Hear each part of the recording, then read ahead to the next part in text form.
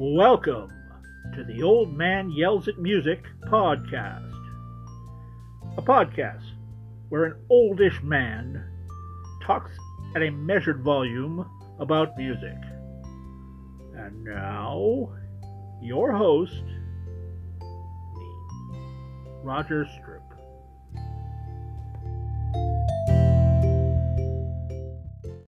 Hello, and welcome back to the Old Man Yells at Music podcast. I'm Roger Stroop.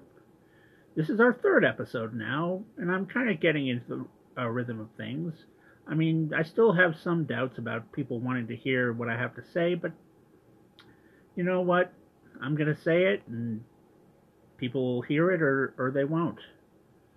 And I'm feeling pretty good because now we've got a little wider distribution. We've been picked up by Spotify and Google Play and a couple other things, and I'm sure there's more to come. So I'm feeling good about things, and I'm ready to get on with our next episode. So this week, what we're going to do is I'm going to talk about songs that were on the American, Canadian, and British pop charts on December 12, 1987. I'm going to start out by surveying the overall pop culture landscape. When it comes to the movies that came out in December of 1987, it's like a murderer's row of popular 80s movies. You got Wall Street, Eddie Murphy Raw, Throw Mama from the Train, Moonstruck, The Last Emperor, Broadcast News, Good Morning Vietnam. The movie that made the most money at the box office this month was one that came out of November, Three Men and a Baby. The Stonecutters were working overtime for Steve Guttenberg on that one. But there's two other movies that came out this month that I think are worth mentioning.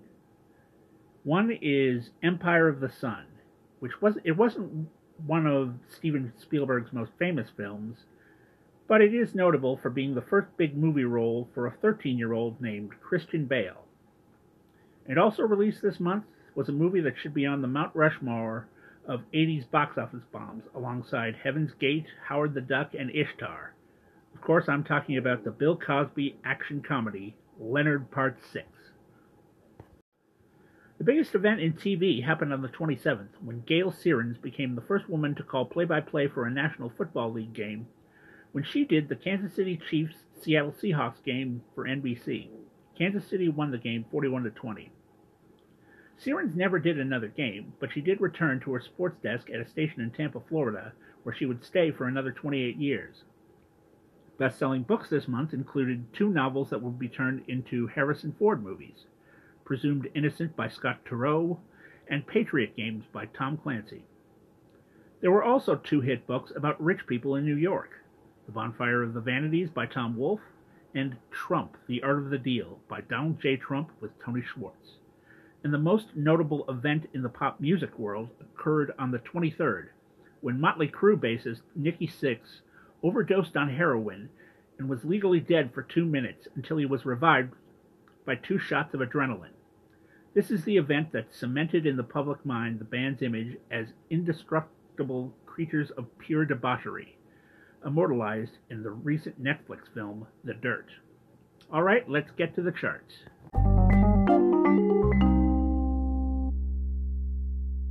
Just like last time, I'm going to start with a song that never made the top 40 in any of our countries.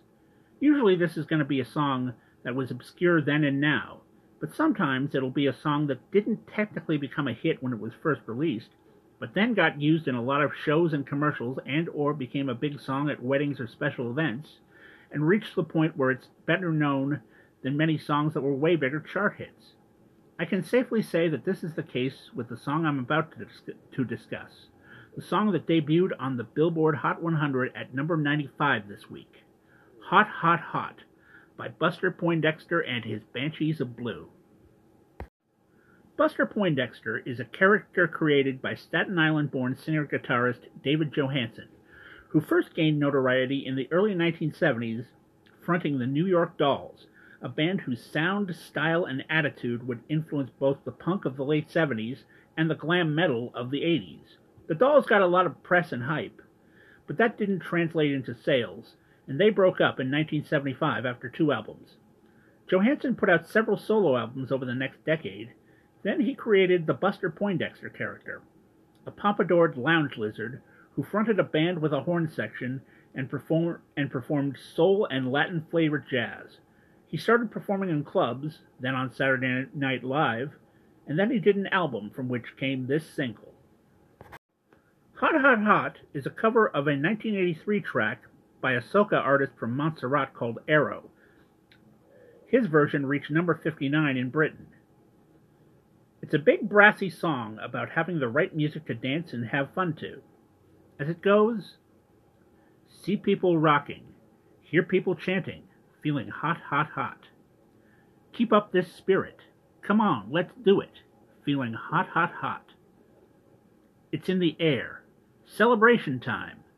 Music sweet. Captivate your mind. We have this party song, this fundamental jam. So we go rum bum bum boom. Yeah, we go rum boom bum boom.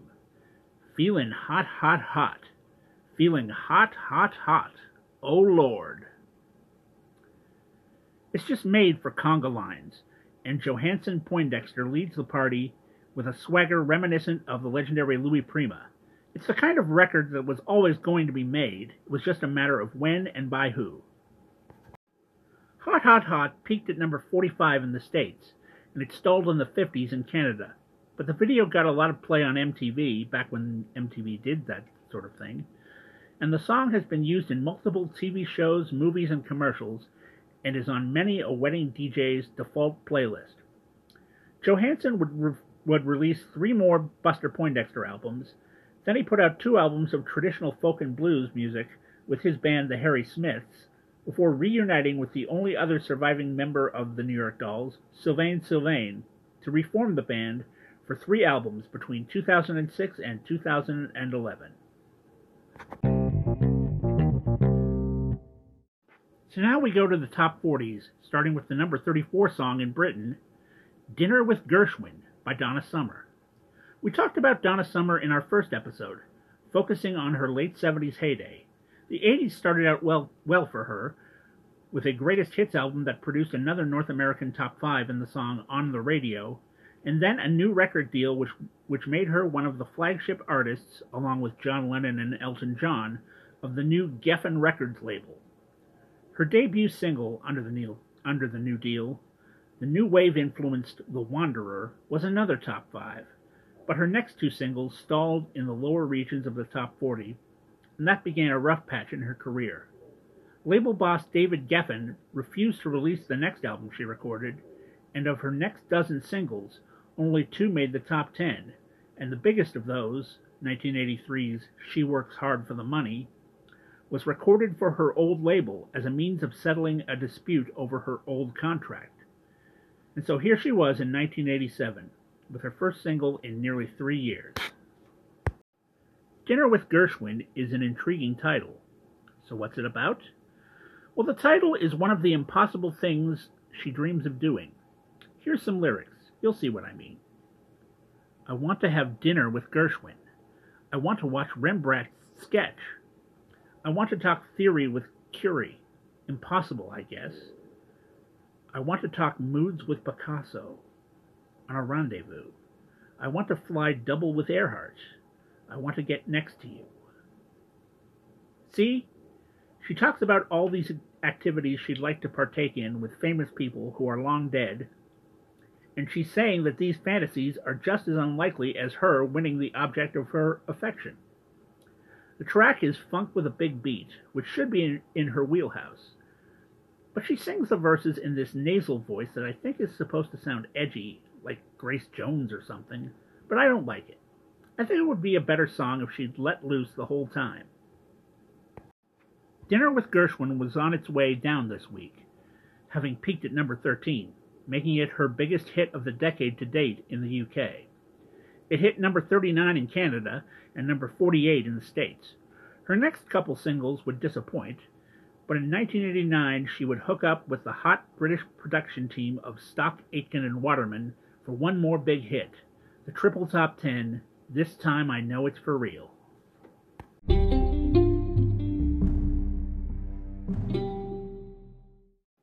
Next we go to Canada for their number 36, I Don't Mind At All by Bourgeois Tagg. Brent Bourgeois and Larry Tagg grew up together in Dallas, Texas, then moved to Sacramento, California, where they recruited other members for a band named after themselves. Their self-titled debut album made the top 200, and a single, Mutual Surrender, hit number 62. Their second album, Yo-Yo, was produced by Todd Rundgren, a successful artist in his own right, and also the producer of Meatloaf's Bat Out of Hell album, and also the debut album by the New York Dolls. I Don't Mind At All was the first single. I Don't Mind At All is a song about rationalizing the end of a relationship. It's just acoustic guitar and strings, with some drums on the bridges. It's Baroque pop that portrays the mixed emotions of the lyric perfectly. Here are some of those lyrics. Sentiments and tears will get you as far as you might think they will, but I don't mind at all. Misery loves company, but she will never foot the bill. But I don't mind at all. It's important to me that I don't see you laughing at me, but I'm smart enough to know that I have to let you go, but I don't mind at all. It says this decision wasn't easy, and I'm suffering for it, but it was still the right one, and I'll get through it. There's no blame, no bitterness, just honesty. I Don't Mind At All peaked at number 36 in Canada. It performed similarly in America and Britain, hitting number 38 and number 35 respectively. The group broke up shortly afterward. Brent Bourgeois released a pop solo album in 1991, but then turned to the world of contemporary Christian music, first as an artist, then as a producer and executive. Larry Tagg put out 2 solo albums in the 90s, and he became a high school English teacher before retiring in 2017.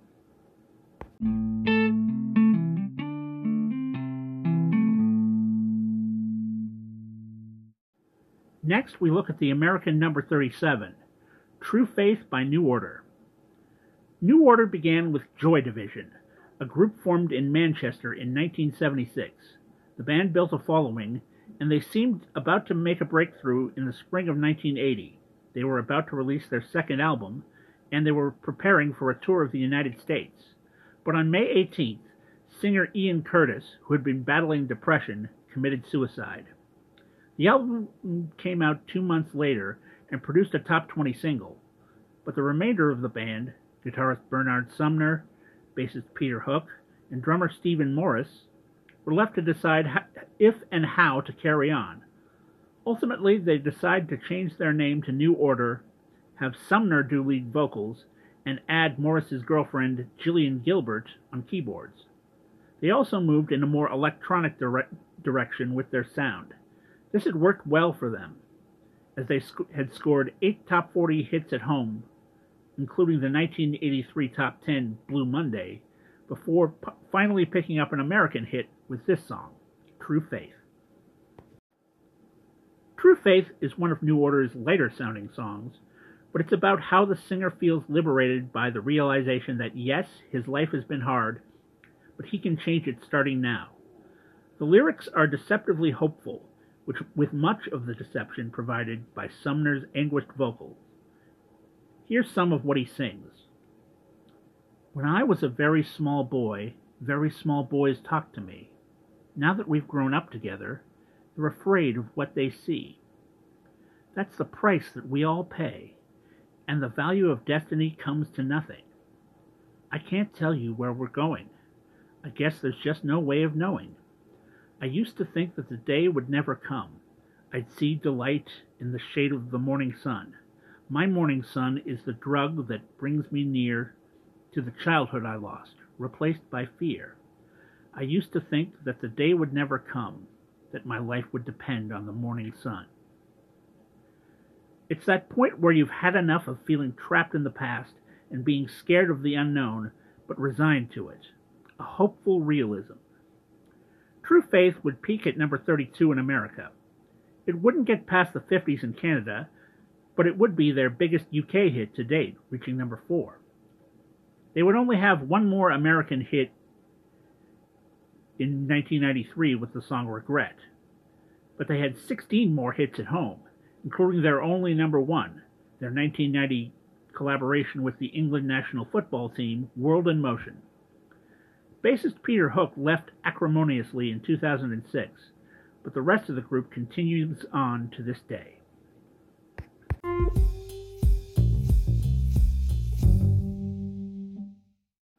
We remain in the States for their number 28 song, Hazy Shade of Winter by the Bangles. The Bangles came out of an early 80s LA scene called the Paisley Underground, made up of bands who were very influenced by 60s psychedelia. The group's 1984 debut album got them some notice and a spot opening for Cyndi Lauper on tour. But they got their big break 2 years later when Prince gave them a song to record. That song was Manic Monday, and it went to number 2 in the US, Canada, and Britain. 3 more hits followed, including the North American number 1, Walk Like an Egyptian. This was their 5th top 40 hit, taken from the soundtrack of the Andrew McCarthy Robert Downey Jr. film Less Than Zero. Hazy Shade of Winter is a cover of a 1966 hit by Simon & Garfunkel. It's about a frustrated poet, the kind of high-minded subject the duo wrote a lot about. The original is a decent track, but Simon's snotty vocal doesn't evoke much sympathy. The Bangles version starts slowly, with jingling bells and the ladies harmonizing wistfully over what time has taken from them. Then it kicks into a stomping rock track, but the harmonies stay pretty.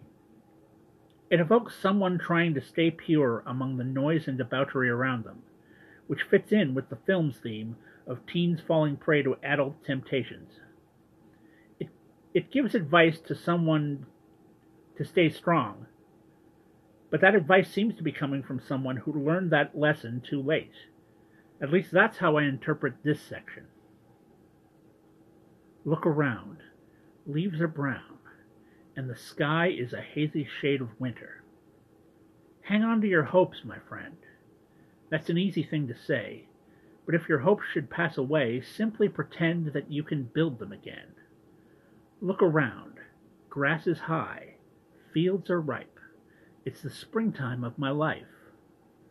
Seasons change with their scenery, weaving time in a tapestry. Won't you stop and remember me?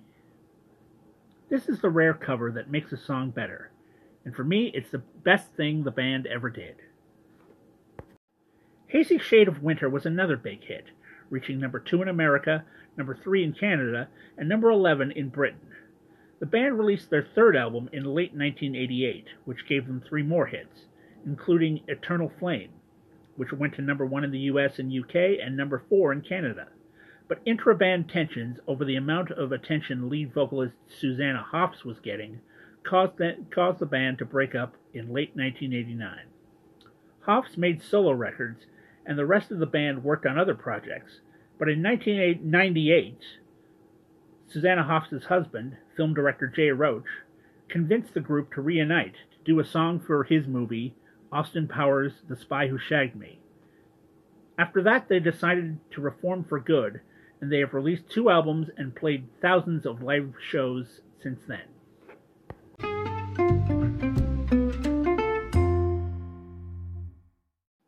Now it's back to Canada for their number 25, Animal by Def Leppard. Formed in Sheffield, England, Def Leppard were part of what was called the new wave of British heavy metal of the late 70s and early 80s.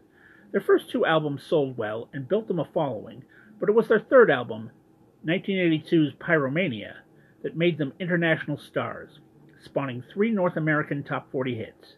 They were riding high until New Year's Eve of 1984, when drummer Rick Allen lost his left arm in a car accident. However, Allen was committed to continuing his career, and with the band's support, he helped design an electronic drum kit that would let him use his legs more, and so he remained in the group. Their 4th album, Hysteria, was released in the fall of 1987, and this was its first hit single. Animal is catchy, driving hard rock about primal lust. Everything about it, from the big beat to the squeals and grinds of guitar to the growls and yowls of singer Joe Elliott, gives off hormonal vibes. And that's not even mentioning the lyrics. A wild ride over stony ground. Such a lust for life. The circus comes to town. We are the hungry ones on a lightning raid. just like a river runs, like a fire needs flame. Oh, I burn for you. I gotta feel it in my blood. Whoa. I need your touch, don't need your love. Whoa. And I want, and I need, and I lust. Animal. And I want, and I need, and I lust. Animal. Gotta love the wordplay on the chorus. It's way better than that 90s song that had that line, or am I origami? What was that? Animal would peak at number 19 in the US and number 21 in Canada, but it was by far their biggest hit to date in Britain, going all the way to number 6. Hysteria would become the band's biggest album, topping the charts in several countries and producing 5 more hit singles, including the American number 1, Love Bites. The group never reached these heights again, but they would have several more hit singles and albums, and they show no signs of stopping, as they are scheduled for a huge American stadium tour next summer with Motley Crue, Poison, and Joan Jett and the Blackhearts.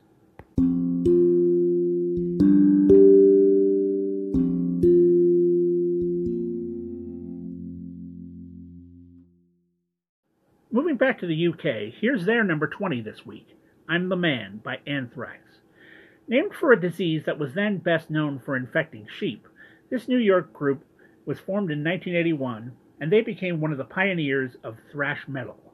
The group's sound wasn't particularly radio-friendly, but they built a fan base through touring and word of mouth.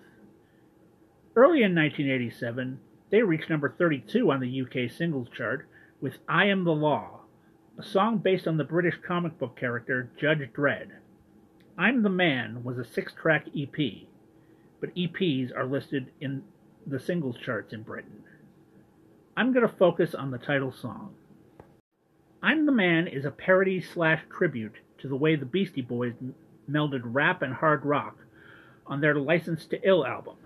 The rhymes are exaggerated boasting, punctuated by a guy who can't figure out the rhyming word at the end. Here's some lyrics, you'll see what I mean. We've got real deaf rhythms and fresh new jams, and you think we got egos, but we're just hams. Scott plays stickball and likes to skate. Frank is never on time, he's always sleeping. Late! They drink the drinks they drank.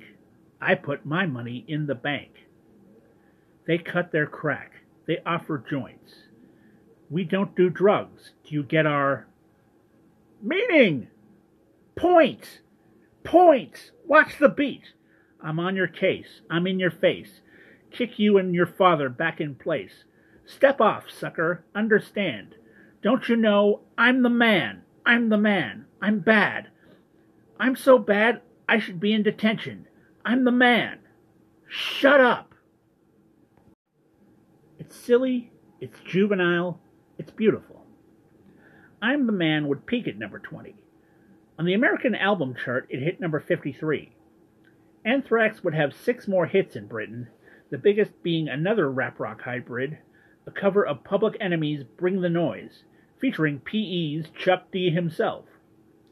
There have been lineup shuffles since, and there was talk of a name change after Anthrax the Disease was used as a bioweapon in 2001, but the band has continued on, and they are set to release their 12th studio album soon.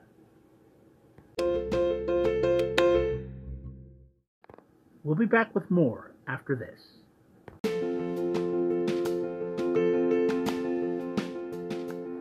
Hello, this is podcaster Roger Stroop with another commercial for Linda's Lessons. You know, my wife, Linda Quigg, is a little uncomfortable about me doing commercials for her.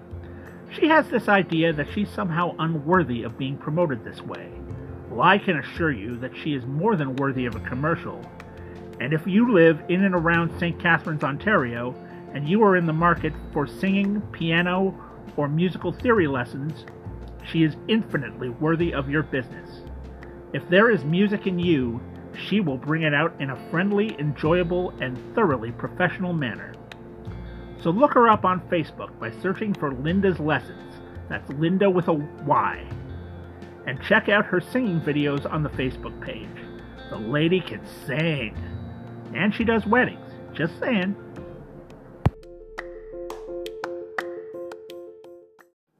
We're back, and we're in Britain again, with their number 18, A Fairy Tale of New York, by the Pogues and Kirsty MacColl. The Pogues were formed in London by musicians of Irish extraction in 1977. They combined punk with traditional Irish instrumentation, and were known for the slurry delivery of lead singer Shane MacGowan. Earlier in 1987, they had scored their first top 10 by teaming up with folk group The Dubliners on The Irish Rover. And as the year ended, they decided to release an unorthodox Christmas song featuring MacGowan duetting with Kirsty MacColl, a London native who had had 2 hits of her own, and also wrote the international hit They Don't Know by comedian Tracey Ullman. A Fairy Tale of New York is a song about an Irish immigrant spending Christmas Eve in a New York jail after being arrested for public intoxication. While there, he hears someone singing an old Irish folk song, and it reminds him of the love of his life. First, how hopeful and joyous they were at the possibilities of life, then how disappointment drove them to bitter, profane fights. The lyrics describe those fights in vivid detail, and that has caused much controversy over the years. I won't go into that verse. Instead, I'll skip ahead to the part where they identify the hurt behind the anger. Shane, I could have been someone. Kirsty, well, so could anyone. You took my dreams from me when I first found you. Shane, I kept them with me, babe. I put them with my own. Can't make it all alone. I've built my dreams around you. An expletive-laced lament about lost love and regret doesn't seem like something that would fit in with the holiday season, but there's something about it that does. Maybe it's that we all have pain and regret, and the holidays are a time where we're all looking for a moment as pure and beautiful as listening to the NYPD choir sing while bells ring. A Fairy Tale of New York was an immediate hit, and it looked like it could take the coveted title of UK Christmas #1, but it fell just short, peaking at number 2. But it has become one of the most popular Christmas songs in Britain, topping many polls and lists of Yuletide favorites, and it has returned to the top 20 every year since 2005, including this year. It's at number 14 this week. They would have 2 more top 40s, one with and one without MacGowan, who was fired in 1991 for unreliability.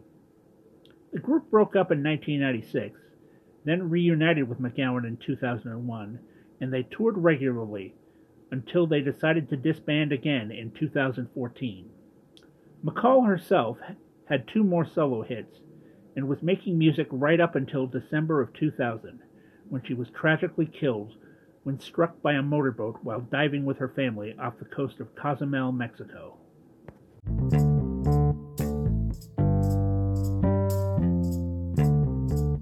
Next, we look at the number 14 song in America, Dude Looks Like a Lady by Aerosmith. Formed in Boston, Aerosmith was built around singer Steven Tyler and guitarist Joe Perry, later known as the Toxic Twins. They broke through in the second half of the 70s, picking up 6 hits, including the top 10's Dream On and Walk This Way. But by the end of the decade, drug abuse and friction took their toll. Perry left the band, and they saw a steep decline in their fortunes. Perry came back in 1985, and the next year things began to turn around for them when Perry and Tyler contributed to Run DMC's top 5 hip-hop cover of Walk This Way. The band subsequently got clean, and in the fall of '87, they put out the album Permanent Vacation, which featured this song.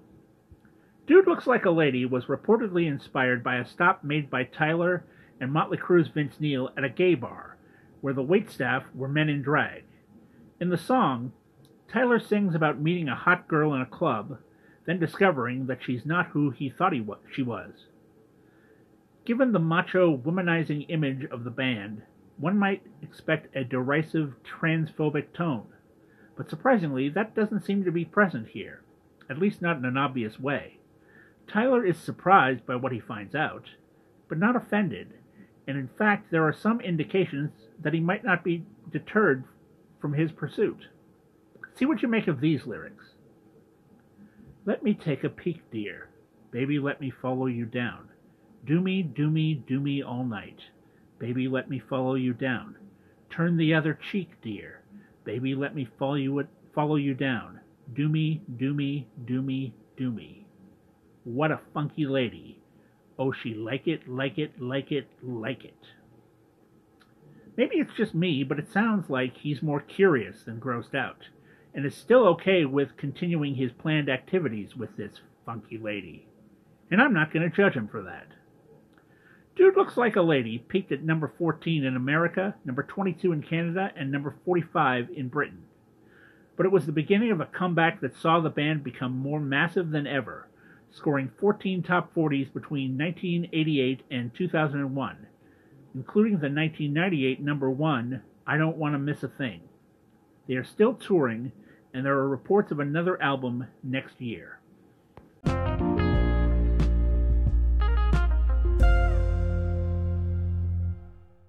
Now we're back to Canada for their number 11, The One I Love by R.E.M. Formed in 1980 in Athens, Georgia, and named for rapid eye movement sleep, R.E.M. developed a following thanks to touring, critical acclaim, and airplay on American college radio. Their albums were selling well, but their only 3 charting singles fell well short of the top 40. Then came this one, the first single from their 5th album, Document. The One I Love sounds like the jangly rock the band had always traded in, but with added radio-friendly power chords. The lyrics are also more straightforward than previous, but they're subtle, and they're commonly misinterpreted. Singer Michael Stipe says he's dedicating the song to his loved one, but he then dismisses her as a simple prop to occupy my time. And in the last verse, he essentially dumps her, saying, another prop has occupied my time. And yet people have mistaken it for a sweet love song, in the same way they have done with the Police's sinister tale of obsession, Every Breath You Take. So while R.E.M. did craft this song for accessibility, they still snuck in some subversion. The One I Love peaked at number 11 in Canada and made it to number 9 in the States. This set them on the road to becoming one of the biggest bands in the world, with multiple best-selling albums and hit singles such as Stand, Losing My Religion, and Everybody Hurts. The group struggled with health issues, declining sales, and the departure of drummer Bill Berry in the late 90s and early 2000s, but their last 2 albums were seen as commercial and artistic comebacks, and the band amicably decided to retire in 2011. Staying in Canada, let's look at their number 7 song, Try by Blue Rodeo. Formed in 1985 by high school friends Jim Cuddy and Greg Keeler, Blue Rodeo immediately became stars of the Toronto club scene and released their debut album Outskirts in March of this year. The title track reached the top 40 on the national country charts, but it was their next single that really made an impact. Try is a gorgeous ballad that skirts the line between country and soul, highlighted by Keeler's aching vocal. The lyrics seem to be from the point of view of a man infatuated with a woman, but in spite of how much he desires her, he wants her to explore all of her other options instead of just settling with him. That's what I get. See what you think. So many people who have said, "Ooh, girl, you've got nothing but time. Oh, you are a shining star. Don't you worry about what you're leaving behind. Every time you walk in the room, I couldn't ever be sure of a smile. You were never the same way twice. I'm falling in love, oh, night after night. Oh, it's crazy. Oh, you've got to try, try, try." It's heartbreaking. It's beautiful. It's a song that, for me, can compete with anything by anyone. Try would hit number 6 on the Canadian pop chart and number 1 on the country chart. They would have 18 more hit singles and are now regarded as one of the country's most loved and respected musical institutions. But they never got any traction elsewhere in the world, and their biggest American exposure came when they played Meryl Streep's backup band in the 1990 movie Postcards from the Edge.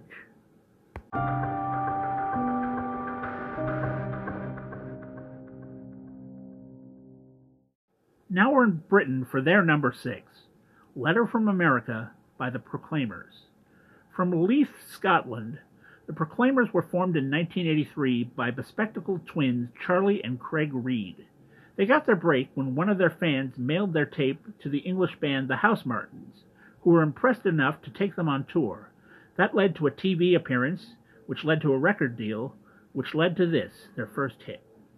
Letter from America is a folk pop song about how Scottish people were leaving to seek better opportunities in the US and Canada at this time, due to the economic policies of British Prime Minister Margaret Thatcher.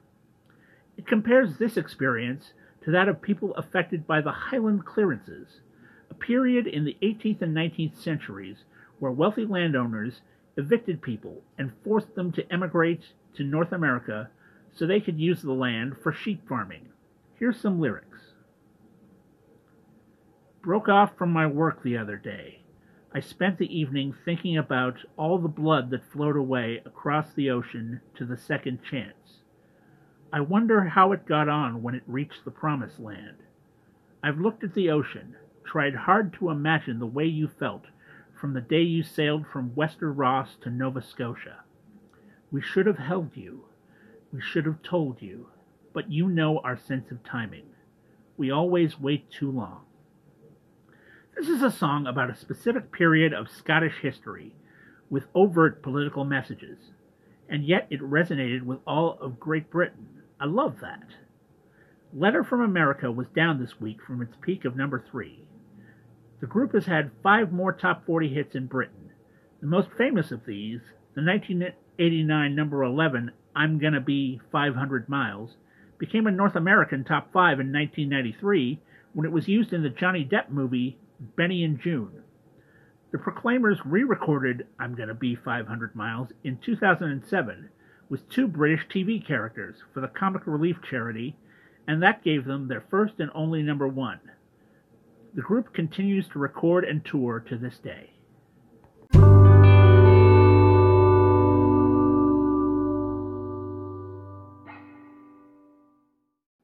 And now the American number 10, Got My Mind Set on You by George Harrison.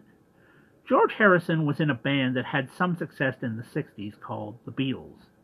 When they broke up, his solo career kicked into gear with the 1971 Triple Crown winner, My Sweet Lord. He had several more hits in the 70s, including another US number 1 with Give Me Love, Give Me Peace on Earth. But he hadn't had a hit in 6 years when he released this track, produced by Jeff Lynne from the Electric Light Orchestra. Got My Mind Set on You is a cover of a 1962 song by American R&B singer James Ray about romantic perseverance.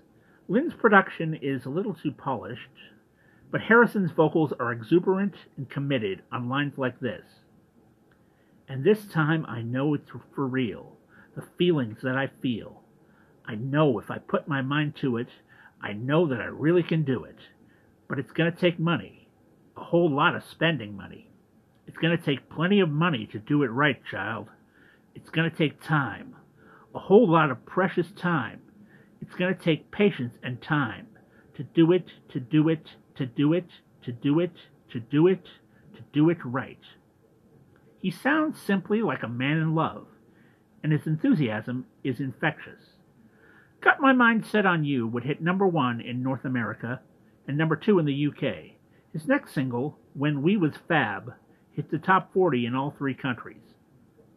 He didn't release a lot of music on his own after that, but he stayed in the public consciousness for things such as his work with the all-star group The Traveling Wilburys and his appearance in the 1993 Simpsons episode Homer's Barbershop Quartet. George Harrison died in November of 2001, and 2 months later, a reissue of My Sweet Lord went to number 1 in Britain. His 2002 posthumous album, Brainwashed, was certified gold.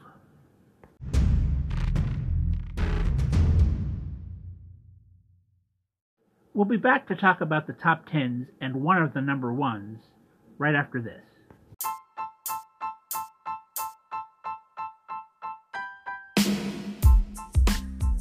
Hello, I'm Roger Stroop, host of the Old Man Yells at Music podcast. If you like listening to this, I've got good news. It's also a blog. I've been writing it for over 9 years, looking back at hits from the past from the American, British, and Canadian pop music charts. Right now, I'm mainly covering British charts from the 70s, 80s, and 90s. So if you can't learn enough about Cliff Richard, Status Quo, and singing soccer players, this is the place for you. I also do a Canadian chart recap about once a month, so if you need a Trooper or Kim Mitchell fix, I'm your man. And I'm also in the middle of a project to determine the most unique, interesting, and or just plain weird US Top 40 hit of the 1980s. And to top it all off, it's the place to be to get the links to the latest episode of this very podcast before anywhere else. So check it out at bobbyglovescasey.blogspot.com. Why is that the URL? You'll have to go there to find out. That's the Old Man Yells at Music blog at bobbyglovescasey.blogspot.com. Now it's time when we look at the top 10s of our 3 countries. This time we'll begin with the United States. Fire up the American music.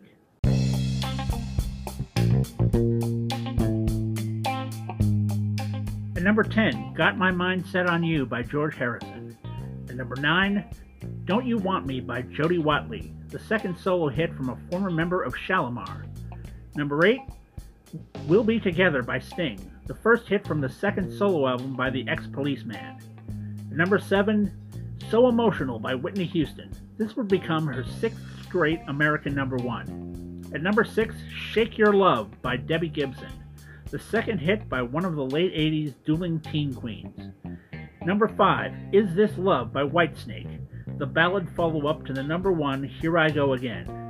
Number 4, I've Had the Time of My Life by Bill Medley and Jennifer Warnes, the theme from the hit movie Dirty Dancing. At number 3, Shoulda Known Better by Richard Marx, the second hit for the soft rocker from Chicago. At number 2, Heaven is a Place on Earth by Belinda Carlisle, the only number 1 for the lead singer of the Go-Go's. And the number 1 song in the US this week was Faith by George Michael, the first number 1 for the former Wham singer. The leather jacket, the jukebox, the shuffling guitar, a defining 80s hit. Now we're going to Canada. Time for that Canadian groove.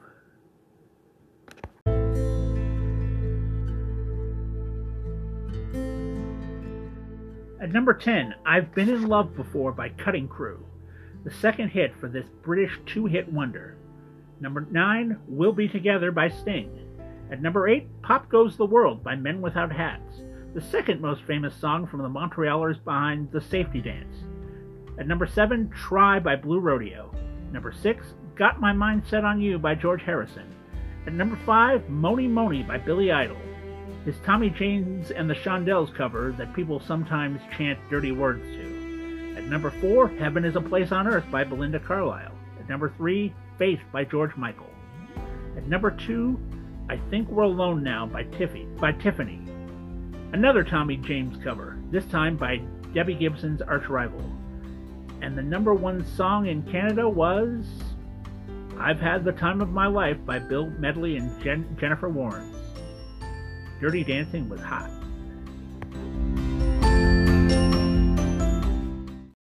And at last, here's the British top 10. Cue the Brit music.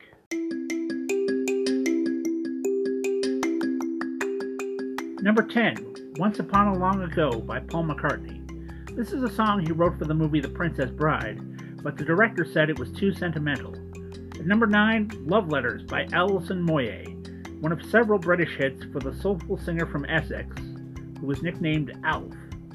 Number 8 is Criticize by Alexander O'Neill, the biggest hit for a Mississippi singer who was bigger here than at home. At number 7, Got My Mind Set on You by George Harrison. At number 6, Letter from America by The Proclaimers. And number 5, What Do You Want to Make Those Eyes at Me For by Shakin' Stevens, the last of 14 top 10 hits for a retro rocker from Wales. At number 4, Always on My Mind by the Pet Shop Boys, their Elvis/Willie Nelson cover that would deny the Pogues the Christmas number 1. At number 3, The Way You Make Me Feel by Michael Jackson, one of the better singles from Bad. At number 2, When I Fall in Love by Rick Astley, a Doris Day cover from the man who gave us Rickrolling. And the number 1 song in the UK, and the one I'm going to spotlight this week, is China in Your Hand by T'Pau.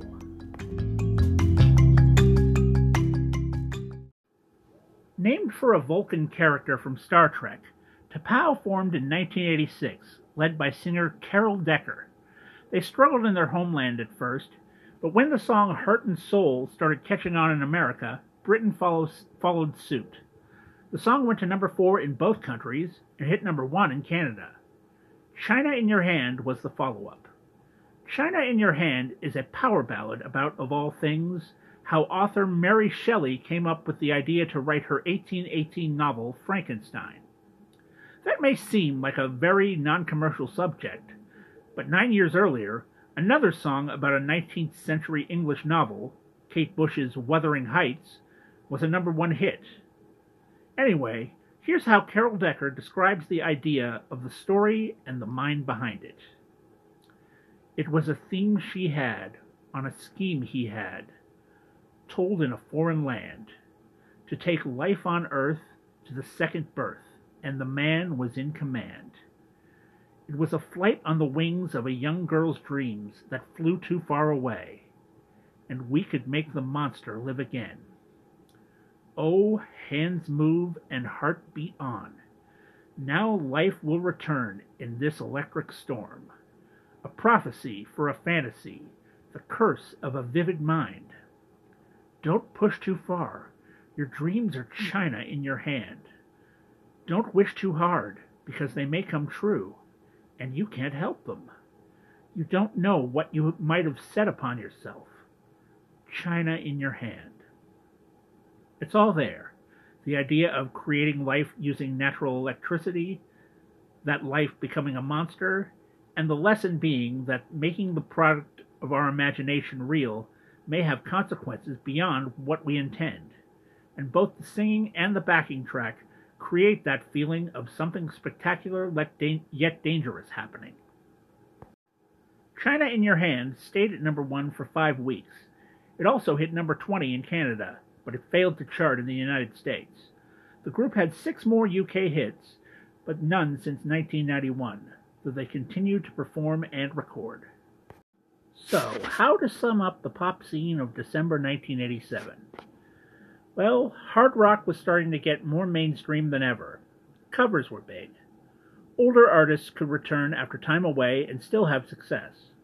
And in Britain, making a sweary Christmas song, singing in a thick Scottish burr, and doing a song about literature were no impediments to having a hit.